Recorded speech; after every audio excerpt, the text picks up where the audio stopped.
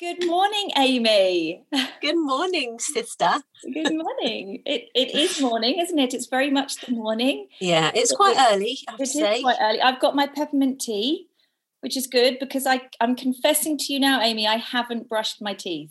I know, well done, well done. You've had your peppermint tea and I've had a black, thick coffee. Nice. So nice. Well done. You win the hydration awards. The hot beverage award. Coffee makes me go a bit nuts. So you know that. Peppermint tea all the way for me. So good morning. Good morning to you. Good morning to anyone who is watching or listening this morning. We are...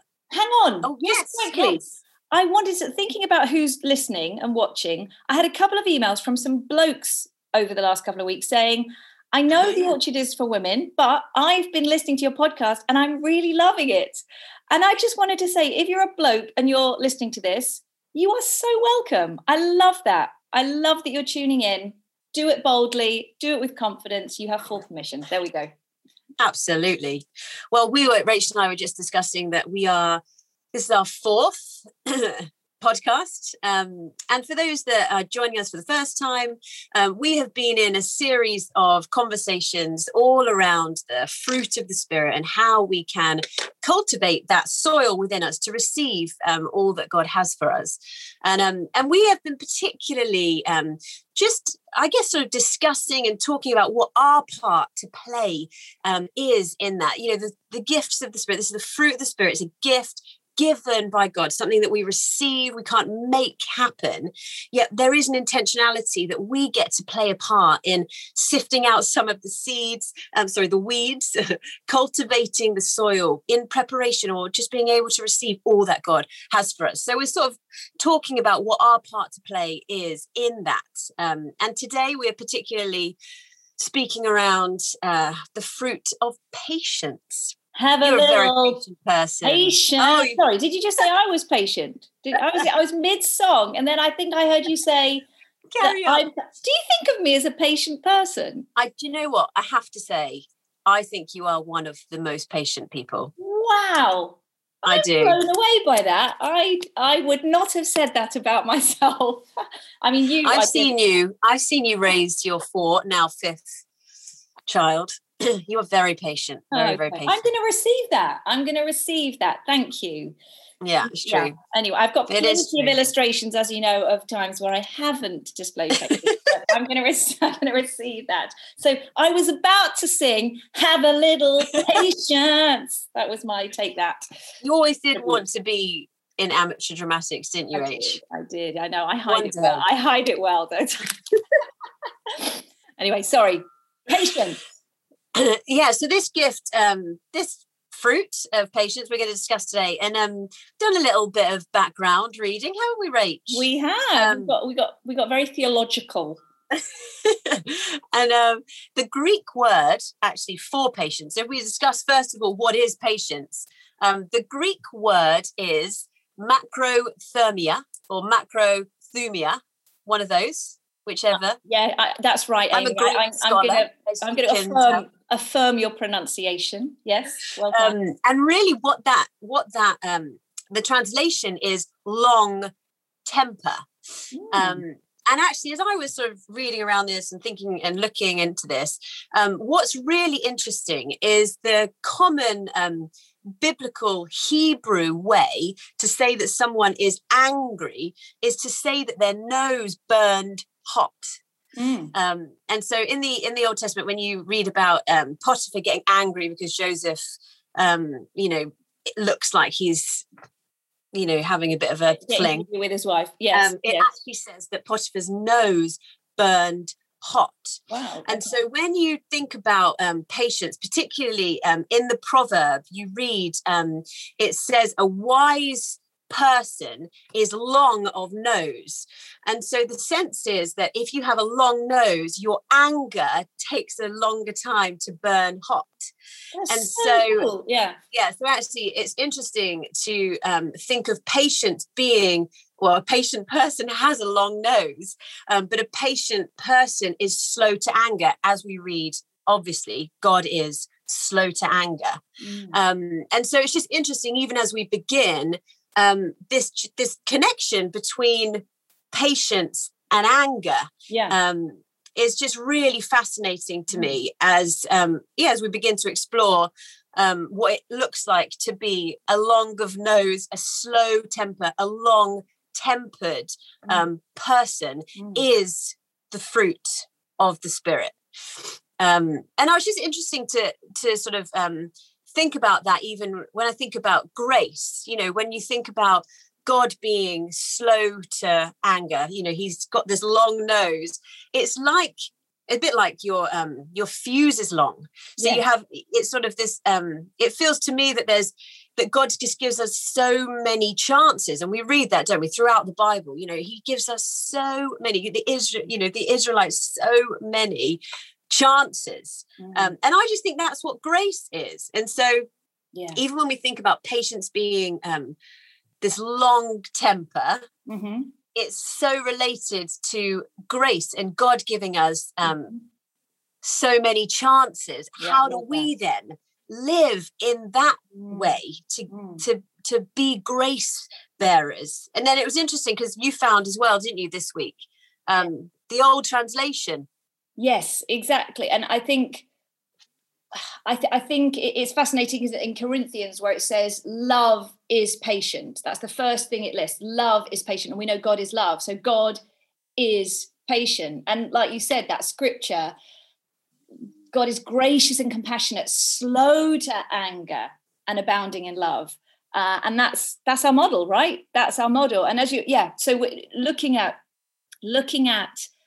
the word patience in some of the old translations, it uses the phrase long suffering. So where we read the word patience, it would have said long suffering, which kind of sounds kind of negative, doesn't it? Like, that phrase, a long suffering husband or a long suffering wife. Yeah. It sounds like a sort of an endurance exercise. And sometimes patience is endurance. Like that's the point. But related to what you were saying about sort of long suffering and in its relation to anger, essentially long suffering means bearing with somebody. Bearing with somebody. In fact, I thought this was really interesting.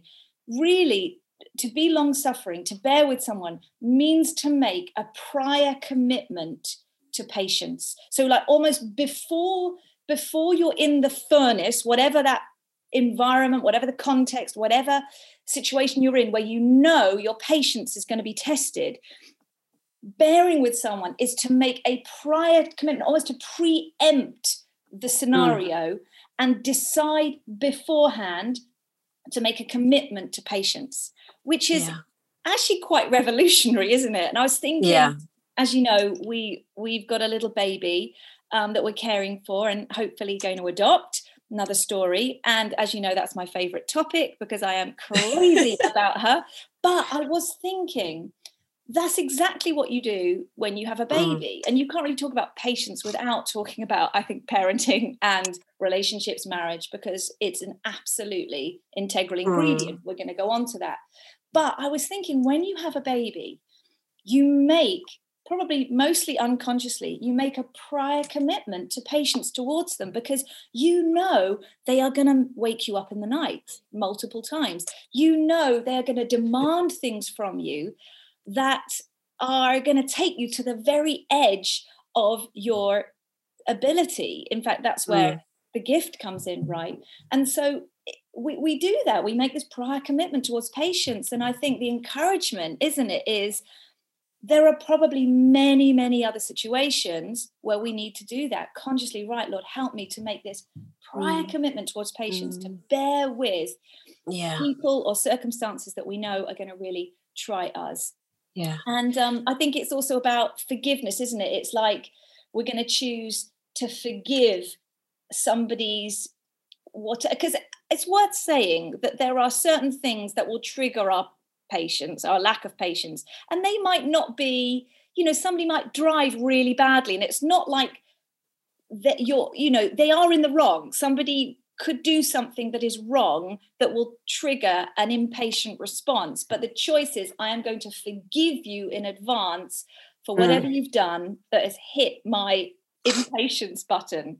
Yeah Yeah. And I just love that, bearing with, because certainly when I think about my own story, and we can come into sort of more practical things in a minute, but, God bear with us, doesn't he? Yes, I mean, I think about how kind and patient God has been, just to me personally, but even just the story of, his church.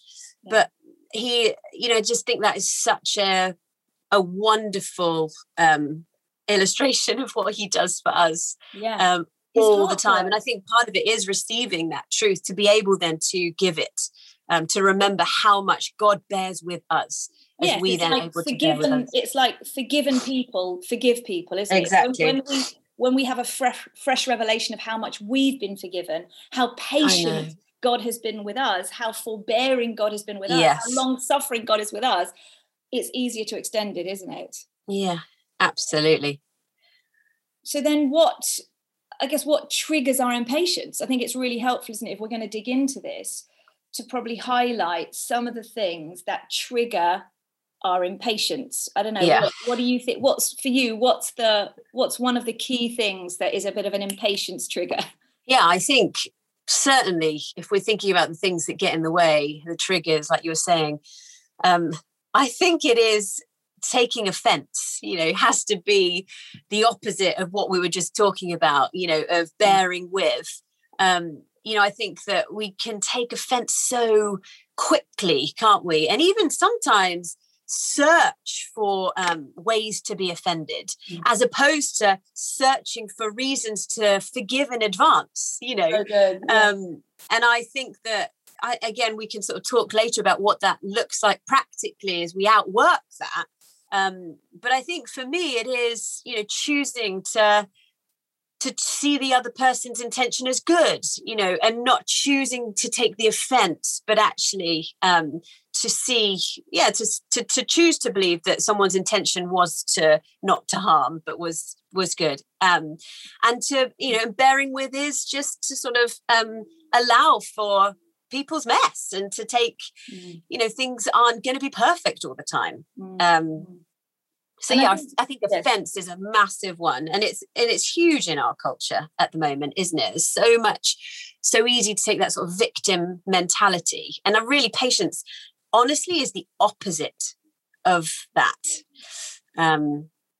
Yeah, I think that's right. And as you said, in a social media age, that's what we see, don't we? We see all this toxic exchange, this toxic dialogue on social media, people saying things that they would never dream of saying face to face, taking offense so quickly. Yeah. And it's worth saying, I think, one caveat is that there are some things that are offensive, aren't there? It's like it's not that you should never be angry or upset because of something somebody said. That's not what we're talking about. It's more like sort of a posture of offense, isn't it?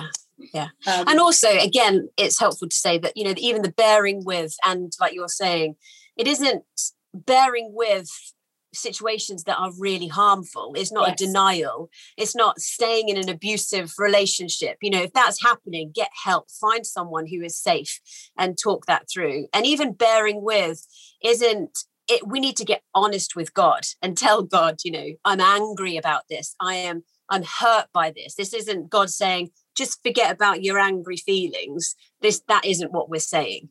No, that's really important. Yes. Patience isn't we sweep it under the carpet. No, that's I think that's really important. I mean, I'd say the next one of the other triggers is entitlement. I think when I think about times where I have lacked patience, it's usually a scenario where I feel like I'm entitled to something. And I was thinking, we went out for a pub lunch, didn't we? Outside, one of the first pub lunches we've had in a very long time, our families. And to be honest, it was one of the first Saturdays that things were opened up, and the service was awfully slow. I mean, it was pretty awful, wasn't it, generally? Yeah. And we were having a great time. We were chatting away, but that sort of thing really winds me up. I don't know whether it's because I'm quite an efficient person. I waitressed for a long time. So, bad service really hits my buttons. And the food took like an hour to come, didn't it? And the kids were really hungry and, getting annoyed and da. And I could find myself getting annoyed. And I wasn't rude. I wasn't, I'm pretty sure I wasn't rude, but I was assertive, and I made it clear that we'd been waiting a long time. And actually afterwards, the next day I was reading some devotional, and it was referencing Philippians, where it says, Jesus poured himself out. He became nothing. He came to serve, not to be served. And I felt the Holy Spirit whisper, Rach, should we talk about what happened in the restaurant yesterday? I felt this really good, healthy conviction of the Lord say, I could have demonstrated kingdom values better. I could have exercised patience. I could have been good news in that situation, because they were probably stressed out, and I could have been good news in that moment. Instead, it was entitlement. It's like, I've come, I've paid, I'm paying, I've booked, I want my food, and I don't want to have to. And it was this sense of entitlement. And again, like we're saying about offense, it feels indicative of our culture, doesn't it? We are so aware of our rights. I deserve this. I want this now. We don't like waiting. We expect things to happen really, really quickly. And I think it's something that I know for me in that situation, the Holy Spirit wants to highlight, like get beneath, bow low. Surrender. You don't need to demand your rights all the time. And it's good for us. It's good for us to sit in the lowly seat, to sit in the patient seat for a while. So that's entitlement. Yeah. What else? Yeah, absolutely. And entitlement is, again, it is like, it's the opposite of patience, isn't it? Because we're so impatient when we wait for anything, aren't we? And then our entitlement kicks out. So totally. I think the other one is certainly control. We've spoken about control a lot, the whopper. It seems to get in the way of all fruits. Yes. Interesting that, isn't it? Yeah. Because I think that, when you take control, you're taking the waiting out of it. You're wanting to speed up something in your own time frame, or want to produce something that you want to produce. The end product is going to look like what you want it to look like. And actually, patience is a lesson of waiting in trust, and control is the opposite of trusting. It's letting go. It's allowing for time to be what it is. And actually, even as we were, Stephen, as we have been processing this week, I'm just really aware, I don't know whether you are, Rachel, of like everything that I do, and the amount that I pack into a day, and we can sort of come to this later. And actually just being aware to release control of the moment. I'm going to drive to Sainsbury's, and it's taking me annoyingly longer than normal, but I'm going to allow the journey to be what it is.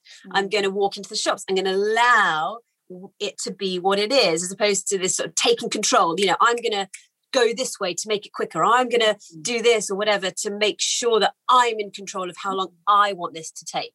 Or even like bigger things like, a marriage partner or a job, or it's like, God isn't doing it, I'm going to make it happen. And again, It's that tension, isn't it? Because we have to be proactive. Like if you want to get married, you have to be around other single people. Like that's, you can't stay, you have to mingle.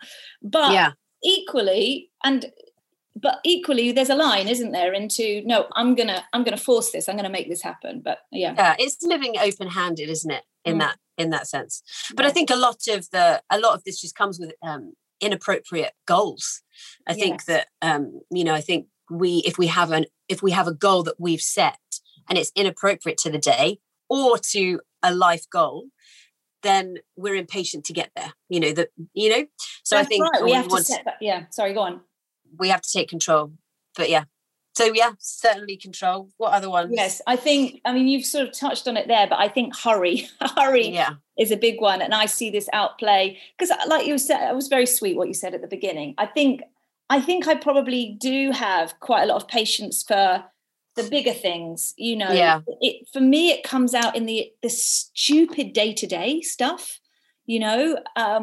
I think a lot of it is down to hurry, that we live our lives at a crazy pace. And John Mark Comer has written a brilliant book called the Ruthless Elimination of Hurry, which I read a few months ago. Worth a read. There's loads in there. In fact, he unpacks this whole topic brilliantly. And I was thinking about, again, a couple of weeks ago, I went to the supermarket and I'd gone for an early morning dash, before Tim started meetings, because I'm on adoption leave at the moment, and I knew I had to be back. So kids were all at home. It was kind of breakfast time. Tim's on duty with the kids. He's got a meeting that starts at 9. So I'm going to zoom to the supermarket, get it done. I can do it. I can fit it in, come back. And I got to the checkout and the lady was like so slow. I'm like, have you been through training? Like, has anyone trained you? Because you are so slow. And then she wanted to chat to me. And I've got masses of shopping, and she's asking, she's like, how many kids you got? 5 kids. I've got 5 kids. Oh, lovely. What are they called? What are their names? I'm like, bum, bum, bum, bum, bum. I'm like, pick up the vibe. I don't want to talk. I need to go. And I'm like, yeah, I've got to get back. My husband starts work at 9 o'clock. I'm like, it's 10 to 9. Take the hint, woman. And I was so clipped. I was so rude. And it was so out of nature for me, really. Yeah. But again, it was hurry. It was hurry. And I just think, gosh, what would it look like if I'd gone at a different time of day? If I just thought about my day slightly differently and had allowed myself to have a conversation with her, that I could have been a blessing. I missed an opportunity. And I think we just live at such a pace. We're always multitasking, aren't we? Constantly juggling lots of things.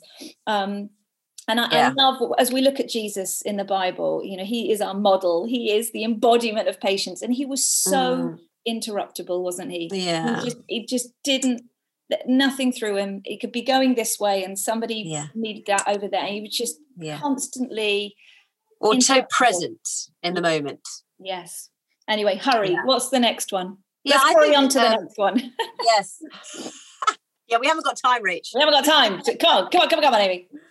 I think certainly we've written, I think perfectionism is another, sort of slammer of patience. I think partly, it's linked into control, isn't it? But I think when I think of perfectionism, particularly if you're leading people or, even sort of discipling people, there can be a perfectionism put on to others, unable to delegate because you're the only one that can make this perfect. And actually there becomes then an impatient to see people grow or to see mess, or to allow for mess, to allow for failure, to allow for things not to look perfect as you see them.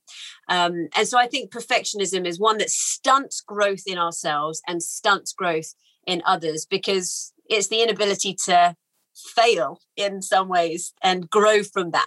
And sometimes I think perfectionism actually stops us trying stuff, and being patient with ourselves to try new things, to step out in what God might be calling us to do, and to be obedient. It's like, what if I fail? What if it's not perfect? What if I fail? And then you sort of sap the patience of the growth in us and other people. So I think perfectionism is a huge one. So good. And then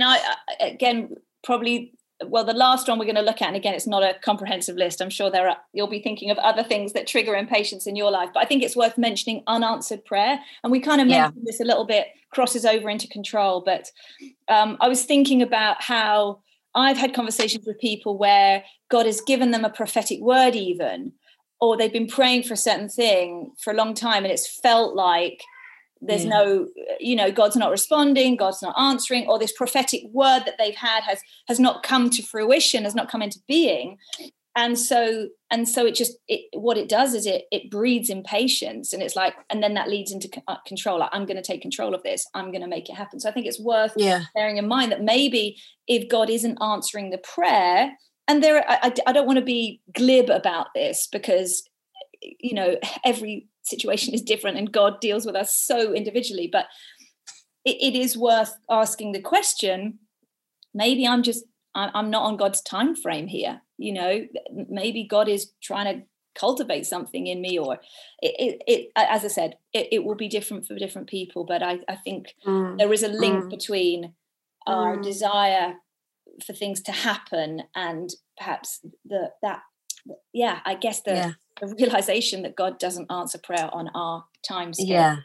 Even with the prophetic, Rachel, it isn't, always a prophetic word or anything like that is an invitation, isn't it, into intercession. It's an invitation to prayer. Someone wise once said to me, write down any dreams or prophetic words or whatever you have, and it's literally like, I give them back to you, Lord, in your way, in your timing, your will be done, as opposed to like you're saying, I now must make this happen. I think that's right. Absolutely. And I think as well, when we get given a prophet, like I was thinking, even I had prophetic words years and years ago, decades ago, about speaking, about communicating. And there was a real temptation at times to sort of make it happen, and you can interpret that how you like. But I remember making a decision like, Lord, I'm not going to make this happen. I'm going to say yes. Like if opportunity arrives, if invitation comes, I will always say yes. Even if it means that it's scary, I will always say yes, but I'm not going to make this happen, because I know anything I make happen, I have to sustain then in my own strength.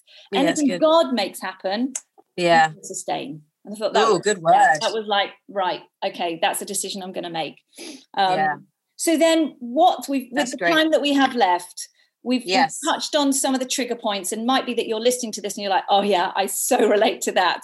And we want to end, with some hope, with some practical ways that we can encourage each other and anyone listening to this to cultivate this soil, to move forward. And so what's the way forward?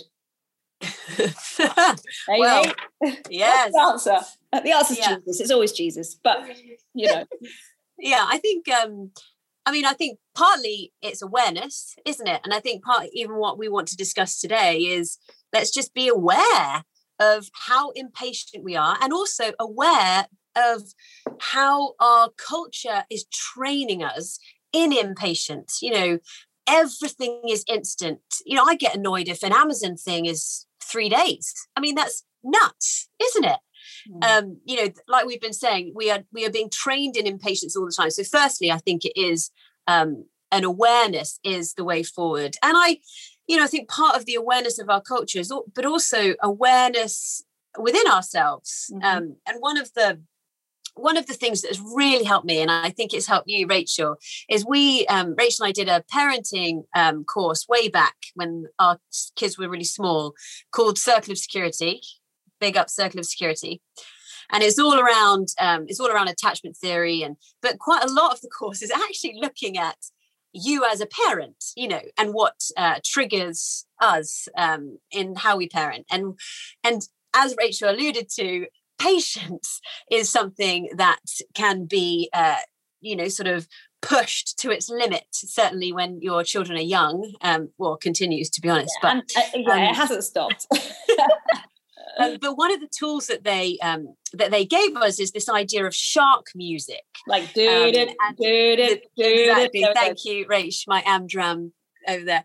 And so the idea is that we're aware of when our shark music happens. So if something begins to trigger me, so if my children start to do something that I know is beginning to cause me to get more stressed, more impatient, more, frantic in how I might react to a certain situation, is my shark music.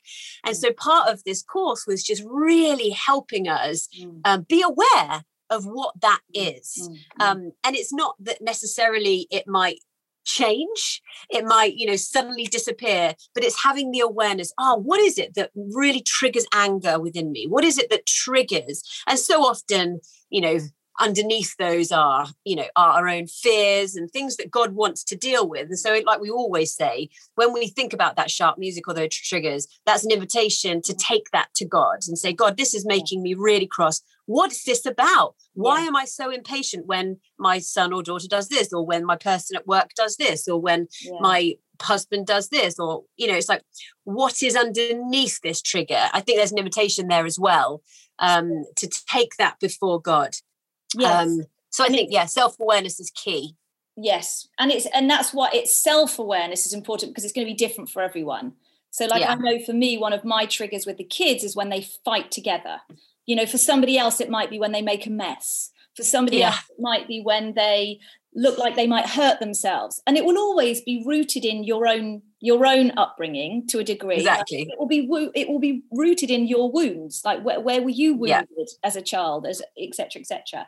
And I think that's it, isn't it? It's the key is being aware, but then asking him in. And that's where we have a choice, isn't it? Always. And this is the path to maturity. This is the path to really moving on in our relationship with Jesus is, am I going to be aware of it? And then secondly, am I going to invite Jesus in and say, okay, Lord, let's have a little conversation about that. Why did I respond? Yeah, I think that's really good. And that, ultimately, that is what wholeness is, I think. Wholeness is allowing Jesus to have your whole self.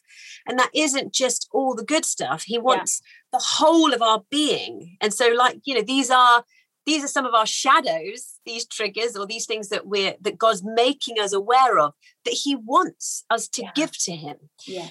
Because he wants the whole of our being, because he is redeeming us. So we can't hide things from him. And so again, like you're saying, that self-awareness is an invitation, as always, to give that over to Jesus, and see what he does. It might become easier over time. I love, he doesn't want our perfection. He wants our wholeness. I love that. Well, okay. Well, let's then quickly, with the time we've got, let's just quickly nail through some of those triggers that we mentioned. And then maybe we can look at what is the antithesis, like how can we almost work against them? So like, if I think about entitlement, then if we know entitlement is one of our triggers, then I would suggest, speaking to myself, that I need to really then focus on gratitude, humility, and service, because that will undermine entitlement and therefore produce patience. So I'm going to work on gratitude. I'm going to think about humility. I'm going to think about service in order to combat the spirit of entitlement that has set in. Yeah. What would you say then for offense? Yeah, I think when we talked about offense, I think the opposite of offense then is exercising forgiveness, like you said, prior forgiveness before we go to work. Think of those people that are going to push your buttons, and give them to the Lord. Say, I know that this is going to happen today. Lord, I give that person to you, and I pray blessing on that person. Give me strength today. So you're going in, like you're saying, with a posture of grace. Sorry, little interruption there, but back real life and all of that. So just thinking about how we can move in the opposite spirit to control. If we know that control is triggering impatience, or impatience is triggering control, then to move in the opposite spirit of that is to cultivate trust, is to cultivate surrender in the soil of our lives. And practically that means finding ways to give stuff over to God. If there's situations or people or whatever it might be that are causing you to want to control and triggering that impatience, then we choose trust, we choose surrender. So that's control. Yeah, absolutely. Trust in his goodness, trust in who he is, trust in his character. That's good. I think the other thing, the opposite of hurry, I think simply is allowing for margin. Yeah. Certainly when I think about my life, just how I can bring some, intentional margin into my life, not packing my diary full so much. And And I think, again, the opposite of hurry is being present, embracing the moment for what it is. And then also, felt really convicted recently to just physically slow down, walk slower. I felt like God was saying, just walk slower, engage your senses, So I went to pick up the kids from school and I just walked slower, aware of what I was listening to or what I could hear. And my child is playing with a toy behind me. Can you hear that? Yes, it sounds like skeleton or something. Oh dear. Just being, just engaging your senses, allowing God to speak in our unhurried life. We need to take the pace out of it, I think. Yes, that's very good. Oh, so hard, but so important. Perfectionism, again, we talked about this, but I think if perfectionism is a trigger, then invest in failure. Embrace failure, embrace mess.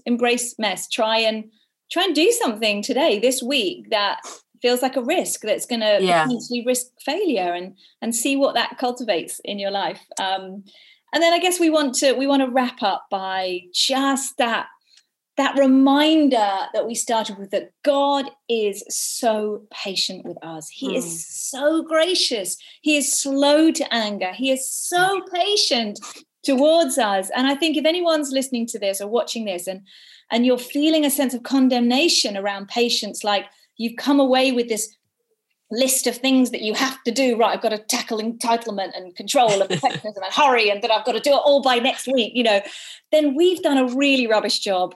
That actually we need to end by reminding us that God is not, he's not looking for our perfection, as we said. He's looking for us to just bring the whole of ourselves. And God is saying, come to me, bring it to me. Absolutely. And I will meet you. I want to fill you up again with my Holy Spirit. I want to give you everything that you need. I want to sustain you. I want to hold you. I want to be everything to you. And that's the invitation, isn't it? So don't be condemned, be convicted. God's encouraging us to move forward. But ultimately, we want to end by allowing his Spirit to fill us up again. Yeah. What do you reckon? Yeah. And just that, just on that just the sense, even as you're speaking, that just to remind us that he wants us to be patient. This isn't some sort of trick or test. Yeah. He wants to help us to be more patient, And so, Lord Jesus, we thank you for the truth that you are slow to anger, that you are so patient with us, that you bear with us in ways that we even can't see sometimes. And Holy Spirit, I ask now that you would you come and would you pour out your presence? Would you be with every single person that is listening to this, anyone who is watching this? I pray, Holy Spirit, for a special touch of your presence. And I ask, God, that you would even reveal who you are afresh right now, that you would you whisper in people's ears right now of your character, of your goodness and kindness and patience. And I pray, Holy Spirit, that you would you help us to make space for your presence? Would you help us to make space in our lives, in our hearts, in the soil of who we are? I pray that you would help us to open it up to your Spirit, that you would flood us with yourself, and that you would help us to grow into being whole people, to be full of your fruit. Yes. In Jesus' name, amen. Amen. Actually, just as we're praying, I just had this sense that there might be somebody listening to this, and anger is a real issue for you. That there's like this deep anger that feels like it just rears its ugly head all the time, and it makes you feel out of control. It's like you just can't get a handle on it, and it's probably rooted in something some brokenness or some trauma, something. But I just sense that God in this moment is inviting you to begin to process that anger with him. And it might mean that means you need some prayer counseling or some counseling therapy, but God doesn't want you to live with that anger anymore, because it's impacting your relationships, it's impacting every part of your life. So let me just pray for you specifically. If that's you, Lord, I pray now that you would heal this person of whatever the root is of that anger. Because the anger itself is not the problem. It's what that anger has come from, what wound, what hurt is causing that anger. And so I pray, Holy Spirit, would you come and deal with that, the root of that anger. And I pray that this person will know total freedom in Jesus' name. Amen. Yeah. Yeah. And I just as we're going with this for just 2 seconds, I feel like I just saw someone sort of sat on a moon, just sort of relaxing on a moon. And I just sort of felt like there was someone who, and it may be several, but really struggling with sleep. And actually at nighttime, you feel this impatience at night because there's a fear that you're not going to go to sleep. And I just wonder whether, God wants to, just even to speak to you, to fuel that moment, to realign that moment with, it sort of even shift the narrative of that being a sort of frightening place to a place where God might want to speak to you. And so, Lord, I pray for that person, or for those people that nighttime just is a trigger. I pray, Holy Spirit, would you speak to that person right now? And I pray, Lord, for a shift right now, that nighttime would no longer be a place of fear and a place of impatience, Lord, but it would be a place where they patiently wait for your voice, where you would speak your truths to them as they go to sleep, as they lie there at night, Lord Jesus. And we pray ultimately that you would bring a real breakthrough in those associations with sleep, in Jesus' name. Amen. Amen. The end. Amen. Hallelujah.